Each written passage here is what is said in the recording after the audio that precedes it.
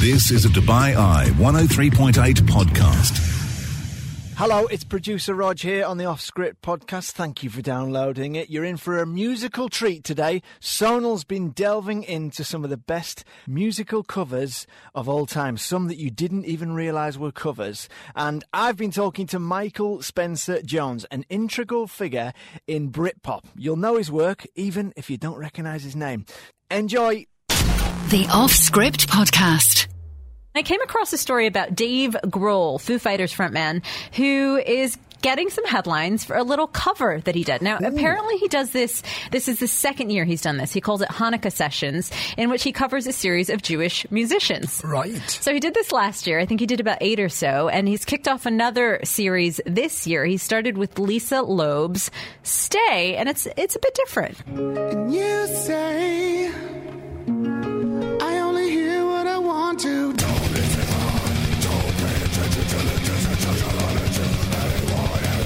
What the heck is this? I was not expecting that. Are you not enjoying this? No. You know what? I kind of dig it. Of course you dig it. Of course you do. Why am I not surprised by that? That is a racket. At first, when I heard it, I was a little shocked, as you were. I kind of jumped back in my seat the same way you just did. But then as the song goes on, I actually came to quite appreciate it. Of course you did, though, Sonal. Listen, we've all had our billabong stage in life.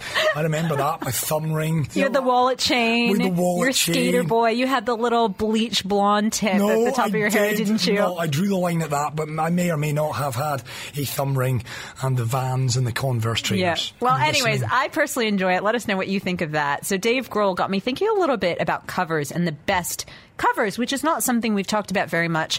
So I'm going to throw you under the bus, Chris. No, because I'm not playing this. No, you have to. Because I don't even think it's a cover. No, well, go ahead. Let's see. I asked you. You were obviously, as we know, en route down Hesse Street. No, I wasn't. I was actually... Was I en route or was I... Okay. You were either en route. You were either going there or coming back. Right. And I said, listen, Chris, just give me your top cover because I've gotten one from Rog. Which one's yours? I don't even think this is a cover, so don't judge me. Well, you're going to judge me anyway. Take a listen. Oh, fave musical cover. It's got to be Cher Believe, right? Now, I would have had no idea. I would have taken your word for it that was a cover. It's not a cover. I fortunately played this to Raj before we proceeded, and he just started laughing. And, of course, said, that isn't a cover. And for anybody that doesn't remember this particular song... You've stitched me up. Do you believe in love after love? You know what I was thinking? Cover or not, the fact that you chose that... Listen, I'm in the middle of an event. I've got no time to think like that, and Cher's the only one that comes to mind. The one that I was meaning is Walking in Memphis, the one that you love so much. Ah, okay. So it tells you I wasn't really engaged in what I was saying, and I've been stitched up on national radio. So thanks for that. That is Believe, Mum, if you're listening. That's for you, because I know you're a fan. This song would actually, if I had to compile a list of my 5 least favourite songs of all time, it would be up there, this would be in my top 5. Love it, right there. Yeah, so thanks for that treat today. Listen, I'm not going to be too much better. You're not going to be too pleased with me because rather than going for the classic cover, I quite enjoy, those live lounge sessions where you have pop artists or commercial artists today take on a contemporary artist, right? That. So this is one that I actually really like. This is from Triple J. And do you remember this 1990s hit from Tamia? Here we go.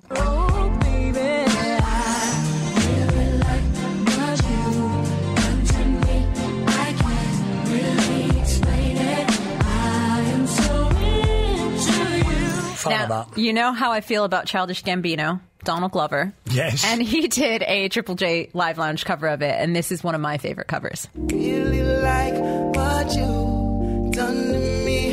I can't really explain it. I'm so into you. Your face says it all. No, I'm a fan. You're not too pleased with me. No, I'm not. You just think I've taken a worse version because it's less kind of upbeat than the original. Listen, lovely song. Yeah. I'm not going to poke fun and poke holes in it. Both lovely songs. Yeah, well, you know what? We're going to get now that we've gotten our nonsense out of the way. Of course, I asked producer Rog, and his suggestion also happened to be Rolling Stone's number 1 of best all-time covers. That's from a list that came out in about 2011, so it didn't include the newer ones. Let me guess. Did producer Rog say to you, give me a couple of minutes, I need to think about this?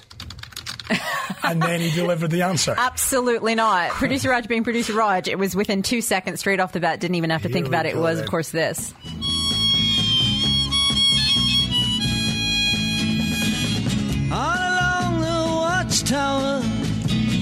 princes kept the view while all the women came. Now, this is the original Bob Dylan for you. We've got the Jimi Hendrix cover coming up, which is, of course, the favorite cover. Okay.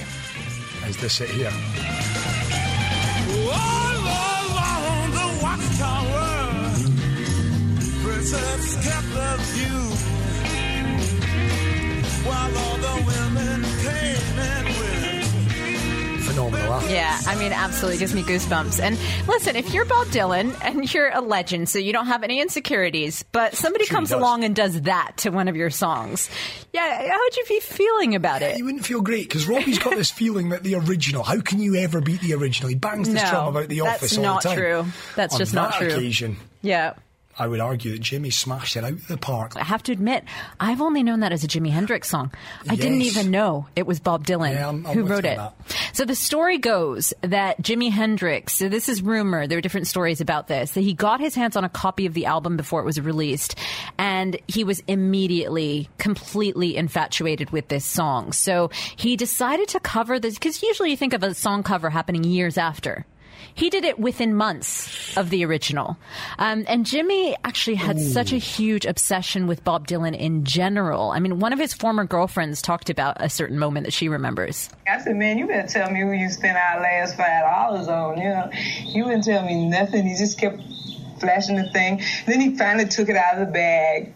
And he still wouldn't let me read it, but he took it out of the bag and was reading some of the things it said off it to me up in the air like this. And he finally came in there and told me it was Bob Dylan. You know, I said, Bob, who? Bob Dylan. You never heard of Bob Dylan? I said, no, I never heard of Bob Dylan, you know. And I'm saying, what's with this weird cat? You know, because, I mean, you know, Bob Dylan was really a genius in his own right, but I just couldn't get ready for it. And I figured Jimmy was so heavy into what I was into, he would never like anything like that, you know.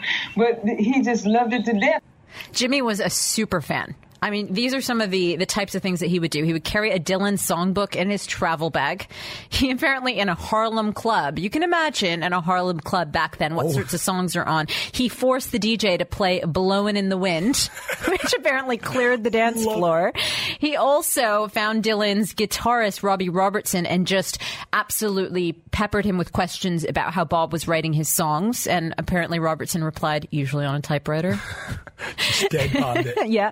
He dumped a girlfriend allegedly using lyrics from a Dylan song called Most Likely You Go Your Way and I'll Go Mine. He didn't. I mean, these are reports that I read of how much he was a fan of Bob Dylan. A girlfriend using Dylan's lyrics. That's what is said about this. Wow. We'll get to how Bob Dylan felt about Jimi Hendrix as well, because the respect was definitely mutual and the appreciation was mutual. In terms of if they've ever met, once again, there are different stories about that, but they met at least once. At least once. Hendrix reported to Rolling Stone that he said, I only met him once about 3 years ago. I mean, this is obviously when he was alive, back at a hangout on McDougal Street. That was before I went to England. He probably doesn't remember it. So it sounds like for these two legends meeting was almost inconsequential. However, there's another story that is from a third party. It's not from Bob Dylan or Jimi Hendrix. The guy's name is Deering Howe, and he's a friend of Jimmy's. And he told the story that one day they were walking down New York City and they see a figure on the other side of the road. Jimmy says, hey, that's Dylan. I've never met him before. Let's go talk to him. So he runs down the street dodging traffic going, hey, Bob.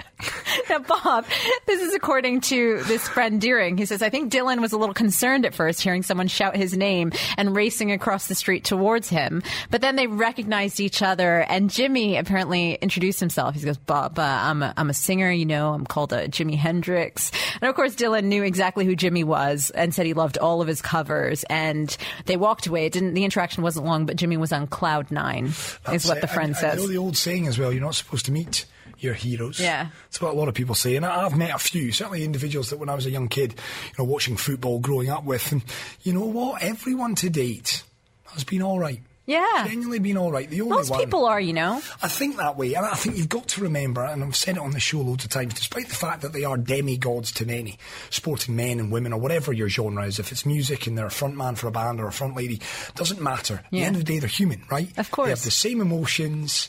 And sometimes, certainly in my experience, the guys and gals that I've looked up to, totally fine.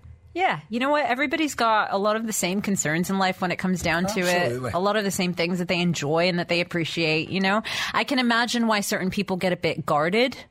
If perhaps people always want something for them, let's say. You can imagine where some of those Big, precious hairy behaviors... Scotsman coming bounding towards you with a microphone. Most people are all right. Most people, I think, are good to me. And Dylan also appreciated Jimi Hendrix quite a bit, to the point that he has changed his way of playing that song after hearing Jimmy's version.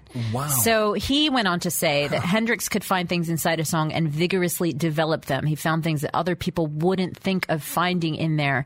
I took license with the song from his version, actually, and continue to do it to this day. So it actually affected the way they influenced each other. That's incredible. And how this song is now finally performed. He said, I liked Hendrix's record ever since he died. I've been doing it that way. I love that. My goodness. So the song we hear now, and very much is a collaborative effort. Well, if Bob Dylan is to perform it today, he does it considering the cover, not as he originally wrote it and performed it. That is brilliant. Let's talk about one more quickly. The Beatles, Twist and Shout. Oh, now we're talking. Again, I have to admit, I thought this was their song. I didn't know it was a cover. It was originally written in 1961 by Phil Medley and Burt Burns. It was recorded by a group called the Top Notes, who it didn't really make any waves, but it did find chart success finally when the Isley Brothers did a rendition that reached the top 20. Here's a listen.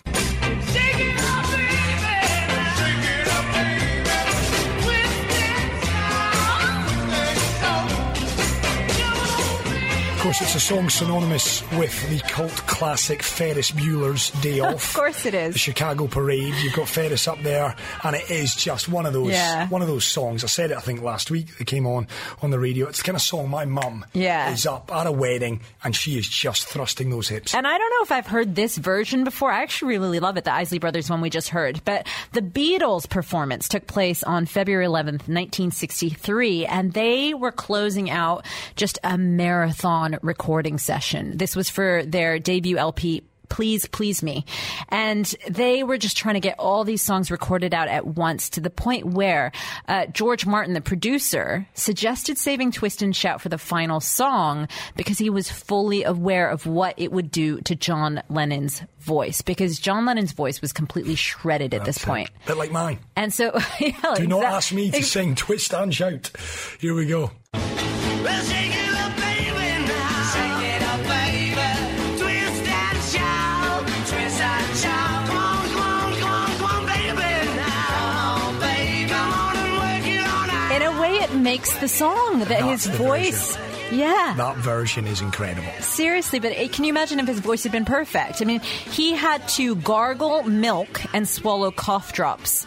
And he had to do the song in just 2 takes, because the first take, I think, is the one they ended up using. The second take, by then, his voice was gone. Well, I've been after told a whole day of singing. To stay away from dairy, to stay away from caffeine. I'm doing it all, and I'm not getting any better. John Lennon was gargling milk to get through this song, but that's why it sounds so raw, is because his throat... his voice was just completely done at that point. In fact, he was so disappointed at first. He said, I could sing better than that, but now it doesn't bother me. You can hear that I'm just that frantic guy doing his best. Love it. But that's what makes it sound so good. That's what I am. Anyone that has an issue with my voice, you know what I am? I'm just a frantic guy doing my very level best. There's one in particular that keeps coming up, and so many of you have got in touch. And there's one song in particular that is just beautiful. The original, I believe, was from a gentleman by the name of Leonard Cohen. Take a listen. Correct.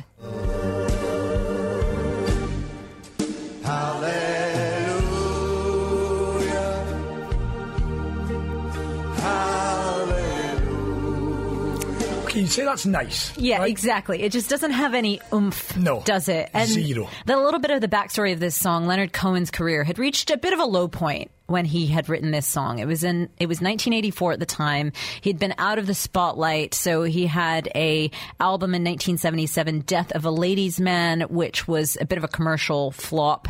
He also had his next album, Recent Songs, which didn't do too much better. So he was at a bit of the low point when he submitted this song, to the point that the label executives didn't even hear Hallelujah. It was the opening song of side 2 of the album. And so they didn't particularly want to release this album, but eventually it did come out in 1984. Anyway, it took a few years for Hallelujah really, though, to emerge. And Bob Dylan was one of the first people to recognize it. He played it at a couple of his shows in 1988. And then at some point, the Velvet Underground's John Cale created a stripped-down version in 1991 as part of a Leonard Cohen tribute album. It was finally Jeff Buckley who really put this song on the map. And let's have a little listen to this. This is just wow. I heard there was a secret chord that David played and it pleased the Lord. But you don't really care for music, do you?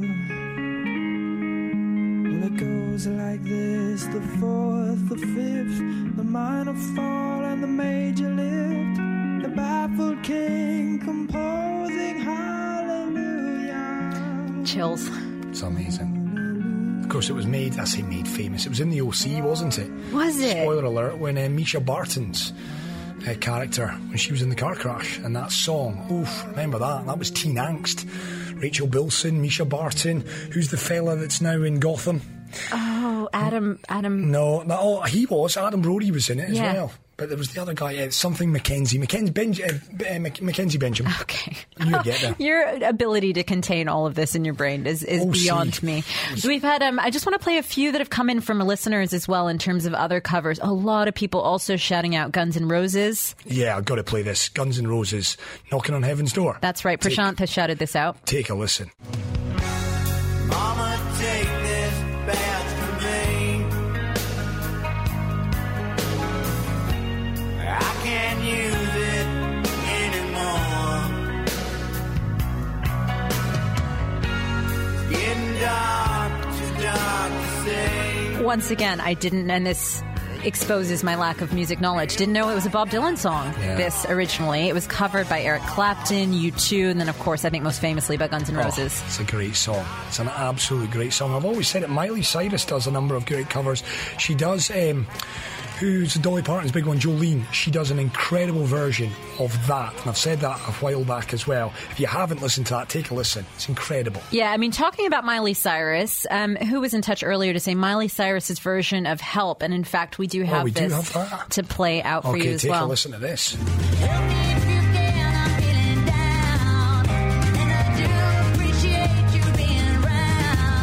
Serena had been in touch for that one. Very good. Enjoying a bit of that. Miley Cyrus Help, that's the Beatles cover. We've also had someone sing Oasis, I Am the Walrus. Now, forgive me if I'm wrong on that. It's the Beatles song, no? So let's hear it.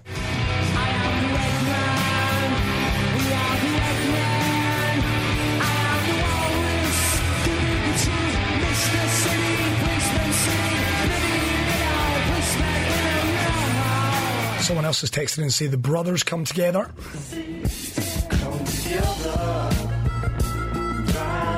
Like that. Loving that. That's a road trip if ever there was one. Chandan has shouted out The Wallflowers did a decent job with David Bowie's Heroes. Take a listen.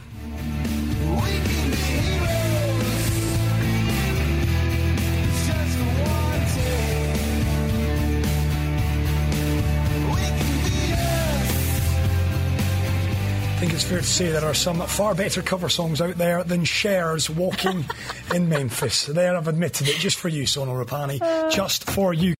The Offscript Podcast. Keep your suggestions coming in. 1 hour down. We're into the 6 o'clock hour next. Living on a Prayer. It's a musical loving on Offscript tonight. Don't go anywhere. 103.8. Welcome back to the show. 2 minutes after 6 on your drive home. The long weekend for many of you is here, you lucky so-and-sos. Work for us to do, though, over the course of the next couple of hours. Just as well, we've got producer Rog popping in past. Yeah, it's Living on a Prayer, one of our favourite features. And today, Rog's taking a slightly different look at it. In fact, he's looking at album art, and he's spoken to one of the people behind Britpop's best album covers. He has. And in sport after 7, it's fair to say I've been rather busy today. We're talking to a young woman who's going to be flying the flag for India at the Muay Thai Championships next month over in Thailand. I've also been in conversation with a man who makes the world go round when it comes to golf right here locally, Rory McIlroy. He's on the card for the Slink Dubai Desert Classic. I've been talking to James Haskell, I've been talking to Dylan Hartley, and many more rugby greats. They're in town. The Emirates Dubai Sevens, 2 days away. We'll build up to that that after 7. For now, though, it's back over to Sonsi. She's got the very latest news headline. Yeah, please do. 7 minutes after 6 o'clock. Sonal's got her hand up. Well, so many people have joined the conversation, Yeah, they have. and we haven't had a chance to get to some of these messages in the last hour. I just want to get to some of them because they're amazing. Message in to say Bruce Springsteen's Purple Rain. Yeah, you know Did what? not know that he did a cover. Now I need to hear that. I do. And I know Robbie does as well, probably. If you haven't Yeah, already. exactly. Natalie Imbruglia, Torn is another one of those songs people don't realize is a cover. Did not realise that. Yeah, I believe it is, yeah. Huge song before. That's the voice of in producer Australia. Rog. Well done, Rog. Popped in. Sorry. It's my fault for not introducing you into said conversation. Yeah, we got straight back into Sorry, it. Rog. Foo Fighters' Band on the Run by Martin. Steppenwolf, American Woman has been remade, but I cannot think of the band, says somebody else. Now, this one from Ramsey. Whitney Houston's version of Dolly Parton's I Will Always Love You, which, once again, didn't realize it was a cover. So wait, Dolly sung it first? Mm-hmm. Did Yeah. she really? Have a listen. I'll think of you Oh. each step of the way, and I will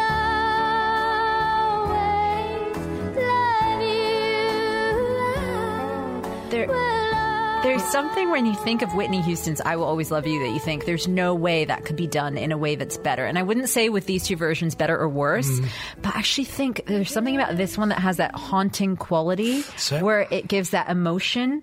Yeah. I mean, hers has that power of Yeah. emotion, but this has that like real Subtlety. yearning. Yes. In it, right? Yeah, yearning. Great use of the word. Absolutely right. I wasn't aware of that either. So that was Dolly Parton's original song, and Whitney, of course, turned it into the blockbuster that it became. Fascinating stuff. Producer Rog is with us. Good afternoon, good evening to you, Rog. Good afternoon, good evening to you guys. Great to have you. And I've got to say a massive thanks to both of you because you have well and truly both stepped up to the plate. No Robbie today. I've been here, there and everywhere. And thankfully we've got a show to talk of and to speak of. So well done both. It felt a bit like we were spinning plates until about Still is, Chief. I've got a sports 5 quiz. minutes ago. I've got a sports quiz in 2 hours and I've got 8 questions to find. So any quizmasters out there that just wants to message in any good sports quiz questions you've come across, please do, because I'm under the pump between now and 8:15. I'm just being honest, as I always am on Off Script. And of course, if people want to come down to meet the two of you. Yeah, you can do. Yeah, free plug. Phileas Fogg is where it's at. 8:15 this evening. And we'll have a right laugh. Yes, we a will. Sports quiz, a festive sports quiz as well. So do pop on down if you've got nothing else better to do with your Tuesday night. Yeah, I mean, I love when Rog tests out some of the rounds on me because I know the least about sports of anybody imaginable. But I'm really excited about your picture round. Yes, he is the creative genius. I just rock up and you know what? Tonight, I'm hands off. My voice is about to clap out at any second. Therefore, I'm merely there tonight as a cheerleader for producer Roger. I wouldn't want to see you in a cheerleader's Nervous outfit, laughter. Chris. I do not need you to think about me Okay, in a good. cheerleader's outfit. Thank you very much, producer Roger. You keep your thoughts to yourself, my friend. But you are in because it is that time of the week for Living on a Prayer and something a little different this week. Yeah, I've gone off script as is the fashion in this studio. So I'm not talking about an album. I'm talking about a man that took the photograph on the front of a lot of albums. Love it. I'm So looking do forward that. to this. His name is what? Michael Spencer Jones. It's a man you might have not heard of, but as you said to me in the office a little earlier, it's a man you will definitely be aware of through his work. Yeah, 100%. You've seen this guy's work. You've Okay. probably bought it. Right then, we have got that upcoming for you in about 5 minutes' time, okay? So don't go anywhere. Not before, though. We've played a bit of Simple Minds on Dubai I-103.8. Fellow Scotsman for you, Chris. It's St Andrew's Day. It is St Andrew's Day. Hey, you're absolutely right. To all the Scots out there this afternoon into the evening, happy St Andrew's Day to you. This one, very much for you guys. It's worth just reiterating that it is St Andrew's Day, of course.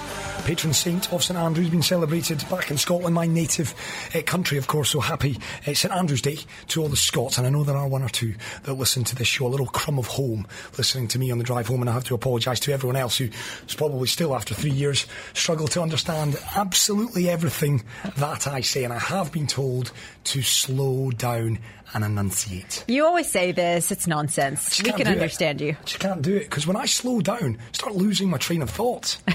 I genuinely, that is the truth. I have to get it all out, because it's like a scattergun. It's like- Otherwise, you'll just stop mid-sentence, peter out, and and wait for lose- somebody to pick up the baton. It makes me so uncomfortable. Whenever I try and slow down, just don't know where the conversation is going to go. So I got to stay talking quickly. Right then, it is a year of the 50th, the official 50th UE National Day celebration. It will mark the country's Golden Jubilee through a spectacular show that highlights the deep connections between people, nature and technology. It is staged at Hatta Dam. It is going to be surrounded by the beautiful Hajar Mountains. It's a floating theatrical experience that will take the viewers on a journey through the land's history in the lead up, of course, to the inception of the Union and the 50 years that followed as well. So you can get tickets at uaenationalday.ae. It is as simple as that. If you want to win tickets, incidentally, to Martin Garrix, Thursday, December the 16th at Coca-Cola Arena, don't go anywhere.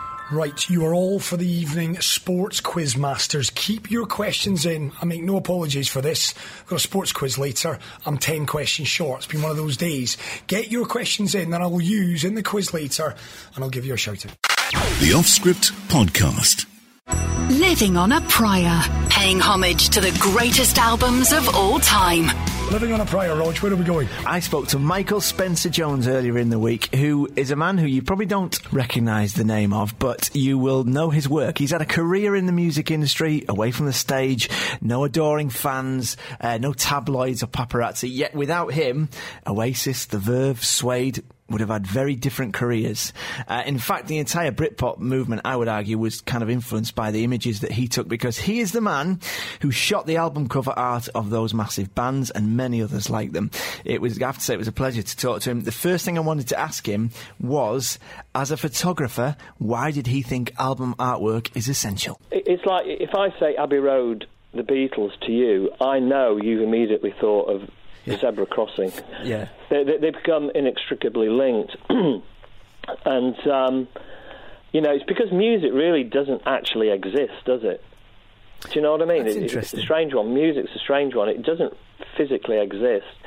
It only exists for one moment in time and then it's gone. So you need something to relate to it. And, photography is, is like a sort of perfect vehicle, really. And you get to a point where, the two become, especially definitely maybe, that cover now is part of that album. And, I maintain, obviously being a photographer, I've always maintained that the cover is part of the creative content of a record. It is, it's like Sgt. Pepper, that album cover photograph is part of the creative content of that work. And without it, it's like the music is almost cut adrift, isn't it? So it's massively, massively important for people to connect, to make the connection. Because, you can't see music, you can't touch music, you can't... Yeah. It's very ephemeral. Oh, he's gone deep with us. He went deep early on, and we'll talk to him a little bit more about to sort of develop that concept a little bit later on. We're going to talk a bit about his career. But I was just wondering, do you remember the first album that you bought? Oh, I do not. You don't? I actually don't. It might have been an Oasis album. Yeah, really? It might have been for me. Yeah, as well. Yeah, because it was because I was thinking my first CD I remember was an Ace of Base CD, but my first cassette tape, I want to say it was Oasis. Yeah. Cassette tape.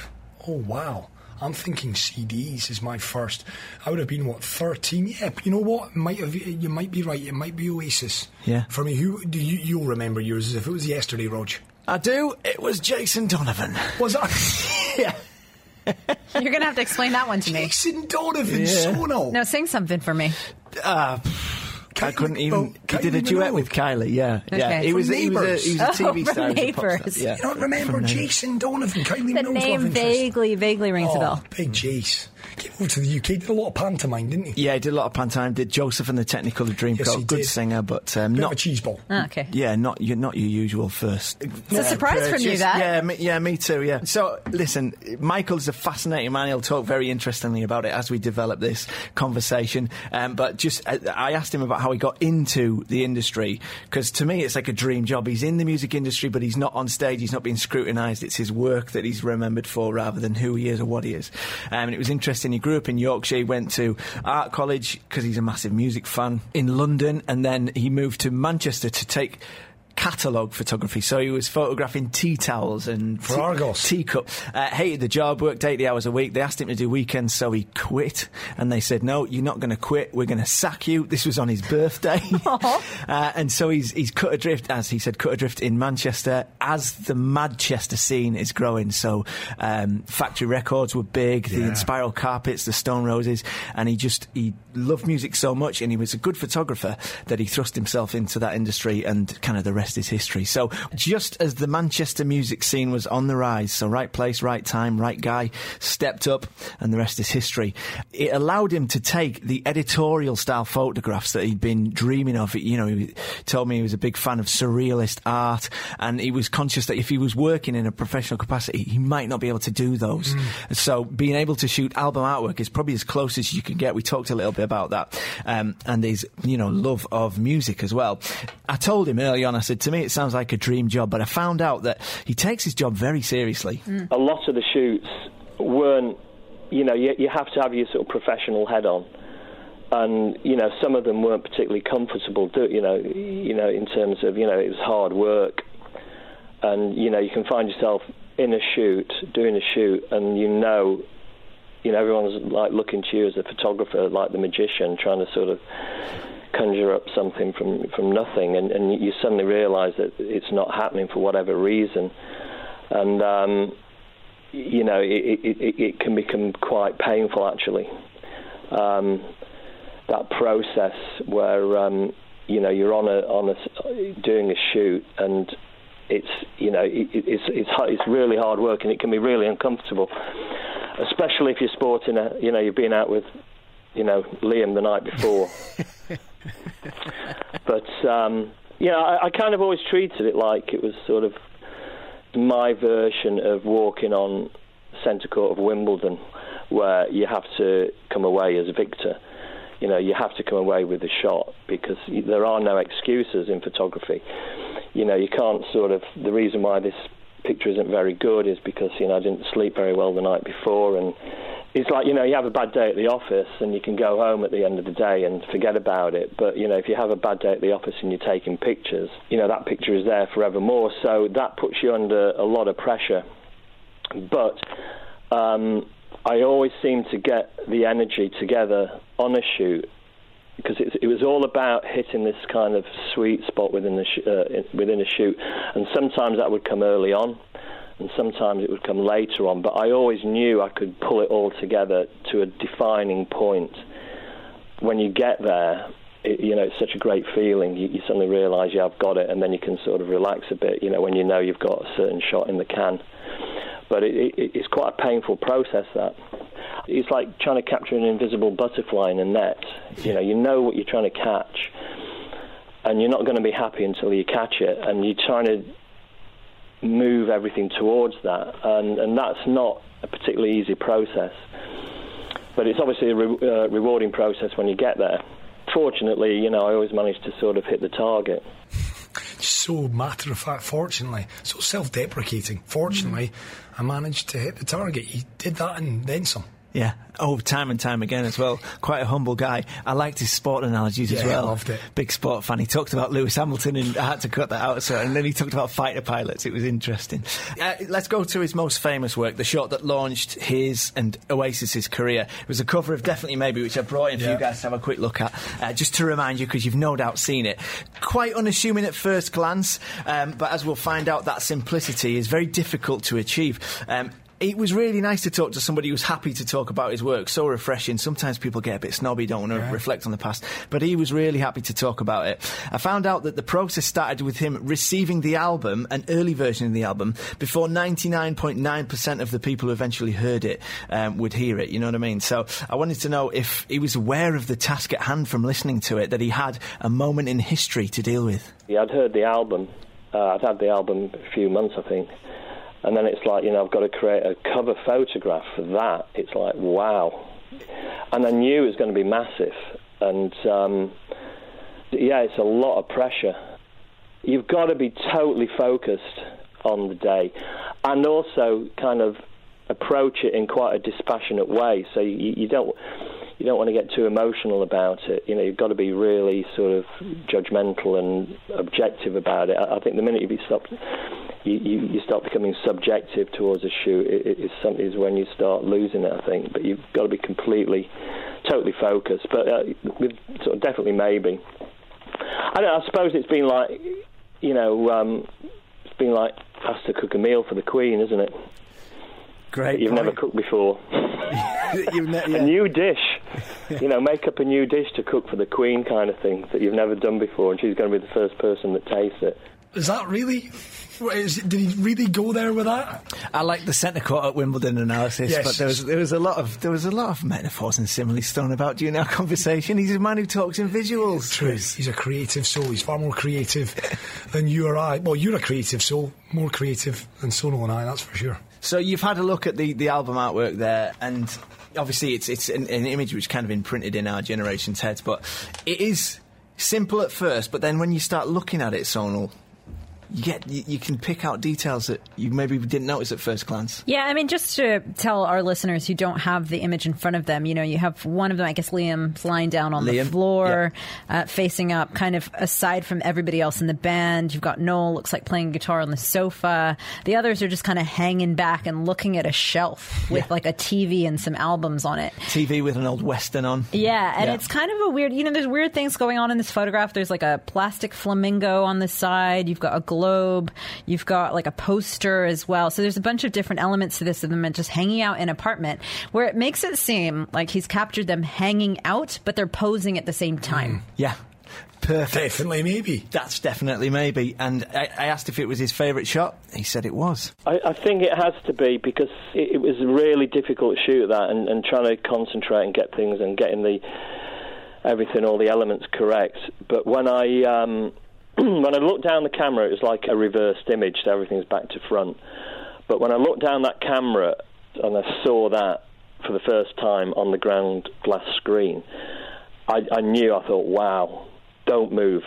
We've got it. We've absolutely got it. And I was excited when I saw that. And I was basically the first person ever to see that image. But I was looking at it the other day, you know, dispassionately, like it wasn't, you know, trying to imagine if someone else had taken that picture. Separate yourself, you know, and I was just approaching it cold. I was looking at it, and I'm suddenly thinking, wow, that is a really arty shot. That the cover to Definitely Maybe that is someone straight out of art college with a band from Manchester, you know, the Sex Beatles, as they were being sort of called at the beginning. And suddenly I'm laying this kind of arty vibe on them. You know, I'm getting Liam lying down on the floor. I'm doing all this cross-processing. You've got a globe that's spinning. It's like, the scope for that shot going wrong was enormous. All the elements, all the algorithms, they all came together. It worked so perfectly. But I was thinking, blimey, you know, I stuck that one on Oasis. That was a really arty thing to do. And you know, and credit to them, you know, I can't think of many bands where the lead singer would have agreed to sort of lie on the floorboards with his eyes closed. You know, they'd want, you know, the singer would want to be visible on the cover with his looks and everything. But, you know, they were a very abstract band. They were thinking out of the box a lot of the time. So it was great having that opportunity to, you know, where all these sort of artistic skills, you know, the craft of photography, being able to apply that. Because, I mean, can you imagine if they'd have got another photographer to do that? It would have just been a band in a room. And when I was given the brief, you know, that they want you to photograph it in Bonehead's house, it's like, oh, you're joking, aren't you? Band shot in a small living room. But originally, so Bonehead's house was open plan, so he's got a living room, and then he got this dining room. Well, they wanted to be photographed in the dining room around the table. It's like, what are they talking about? You know, around a table. You know, I was a bit kind of insecure about photographing it at Bonehead's house in the first place, but when they said, you know, we want it in the dining room, I thought, I've got to put my foot down here. And I said, you know, I'm only going to take, you know, because I looked around and then there's the big bay window, and I thought the only way it's going to work is if I photograph towards the bay window. Yeah. And it was like, we either do it that way or I'm not doing it. a band sat around a table. It just wasn't going to happen. Then a guy called Phil Smith, who was a roadie, brought in this inflatable globe, and it was like, because I'm, thinking, oh yeah, it's still a difficult shot, this, and then this globe arrives. The cover suit definitely, maybe it was like 3-4 second exposure, and I thought, yeah, if the globe is spinning, it's going to appear blurred. And that creates a sense of surrealism, and that is a kind of catalyst, really, that spinning globe. It was a bit left field, it was a bit of a kind of unexpected twist, wasn't it? It's like, so, but yeah, it could have, if it had been any other photographer, it would have been a band shot in a room. It wouldn't have been the shot that it, that it would have been. The voice there of Michael Spencer Jones, and undoubtedly, is he still working? Yeah, he's still working, yeah. Still crushing. Yeah, and he's directing music videos now as well. But to develop the idea he mentioned earlier on about the importance of the shot that is chosen for the album or the single and how crucial it is to the success, I figured out he was talking about packaging with a capital P versus packaging with a little p. So, a noun versus a verb, the name packaging rather than the doing word. The best way, he summed it up best by talking about album artwork that doesn't work. I always think, classical music, I don't know, take Beethoven's Piano Concerto No. 3 or whatever. There's no image that you can relate to that takes you to that piece of music. And it always astounded me, all the classical records. It was always a reflection of a stately home in a lake. All of them. It's like, how dull and boring were those covers, all those classical record covers. And I always thought that was a real shame. You've got this plethora of all this great music. It's almost like orphaned in terms of it's like homeless. There's not one image that you can relate to. And but like I said, Abbey Road or Sgt. Pepper, you can immediately connect with it. In fact, my argument about great sleeve art is Pet Sounds by the Beach Boys, which they say is one of the greatest albums. It's such a great 60s psychedelic record. But it's not really on anyone's radar, and it's kind of forgotten. And the reason being, it's got the worst cover in history. It's horrendous. Yeah, if that record had a really amazing cover, it would be a different thing altogether. Yeah. I mean, whoever thought about, it's like, right, what's the album called? Pet Sounds. What should we do?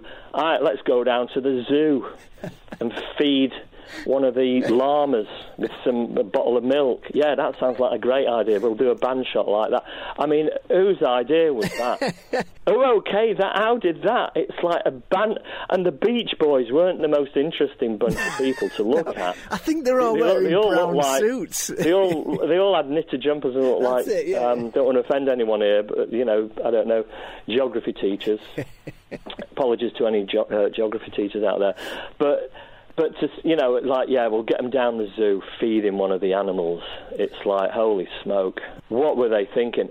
That is the worst album cover of all time. And the typography as well. Yeah, and it's take one look at that album and think, nah, I'm not putting that on the deck. That record is going nowhere near my CD player. Yeah, and you printed out a copy of it just to jog our memories, and it is horrendous. It looks like it is a picture taken for some animal TV show, like The Farm or something like that. It's a nonsense is what it is. Or one of those joke family Christmas cards that people send round. That's exactly what it is. Well, he's a man who would know. Michael Spencer Jones has taken some of the greatest album artwork of the 90s and the last 3 decades, and he would know. So according to him, the worst album cover of all time is the Beach Boys' Pet Sounds. Imagine what it would have looked like if he had taken the photo, if he'd been assigned that job. So we moved on to, well, I wanted to ask him if he was worried about the digital revolution in music, the music industry, with streaming and downloading rather than buying physical releases. Did he feel that we were losing the art form of the album artwork? I think the first LP, the long-playing record as we know it, came out, I think, in the 50s, didn't it? I think 1955 was the first LP. And nothing happened with artwork on those early records, you know, if you look pre sort of 64, 65, you know, they're just dreadful. Till really the Beatles, I don't think anyone cottoned on to the fact that the packaging could be an art form in and of itself and become part of, like I said, the creative content, you know, and then suddenly everyone got on it and then it became a big thing. But in terms of, you know, it's great having that 12-inch format, but I still think in some respects we need it more than ever, because I was talking to someone who's got all this, you know, he's downloaded all this music, and none of it has got an image next to it. He doesn't know what any of it is. He's got this massive catalogue of music. There's no visual reference. So I think in this sort of internet age of downloads and stuff, we probably need it more than ever to identify with that piece of music.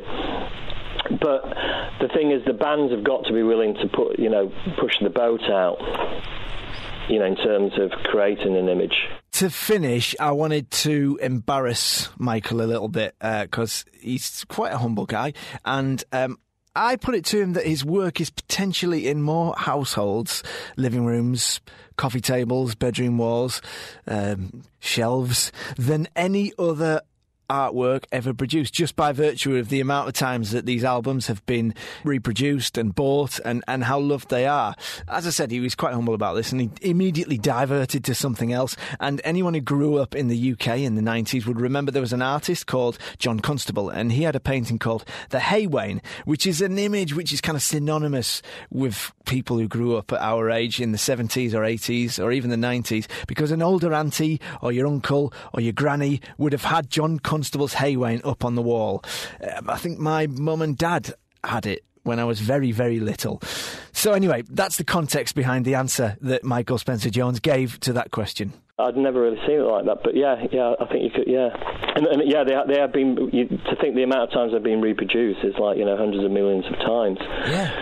Yeah, I'd not really thought of it like that, actually, yeah. Because I can remember my uncle always had a picture of the Haywain, you know, going back, you know, growing up. Beautiful painting.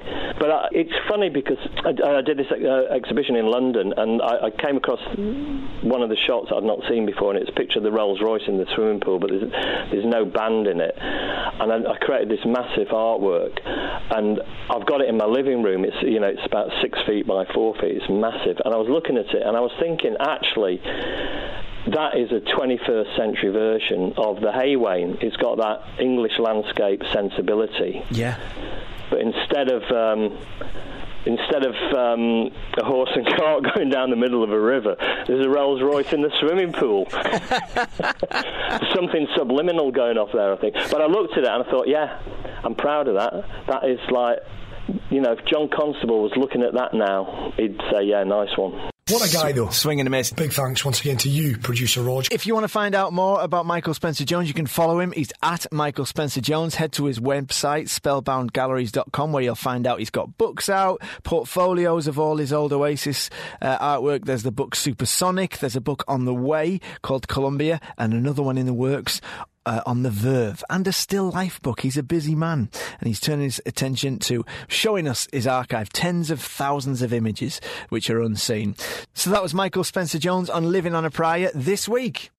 The Off-Script Podcast. We hope that you enjoyed this episode. Please do go ahead and click subscribe. You can also check out our other podcasts, Time Capsule or The Big Interview. Find it wherever you get your podcasts.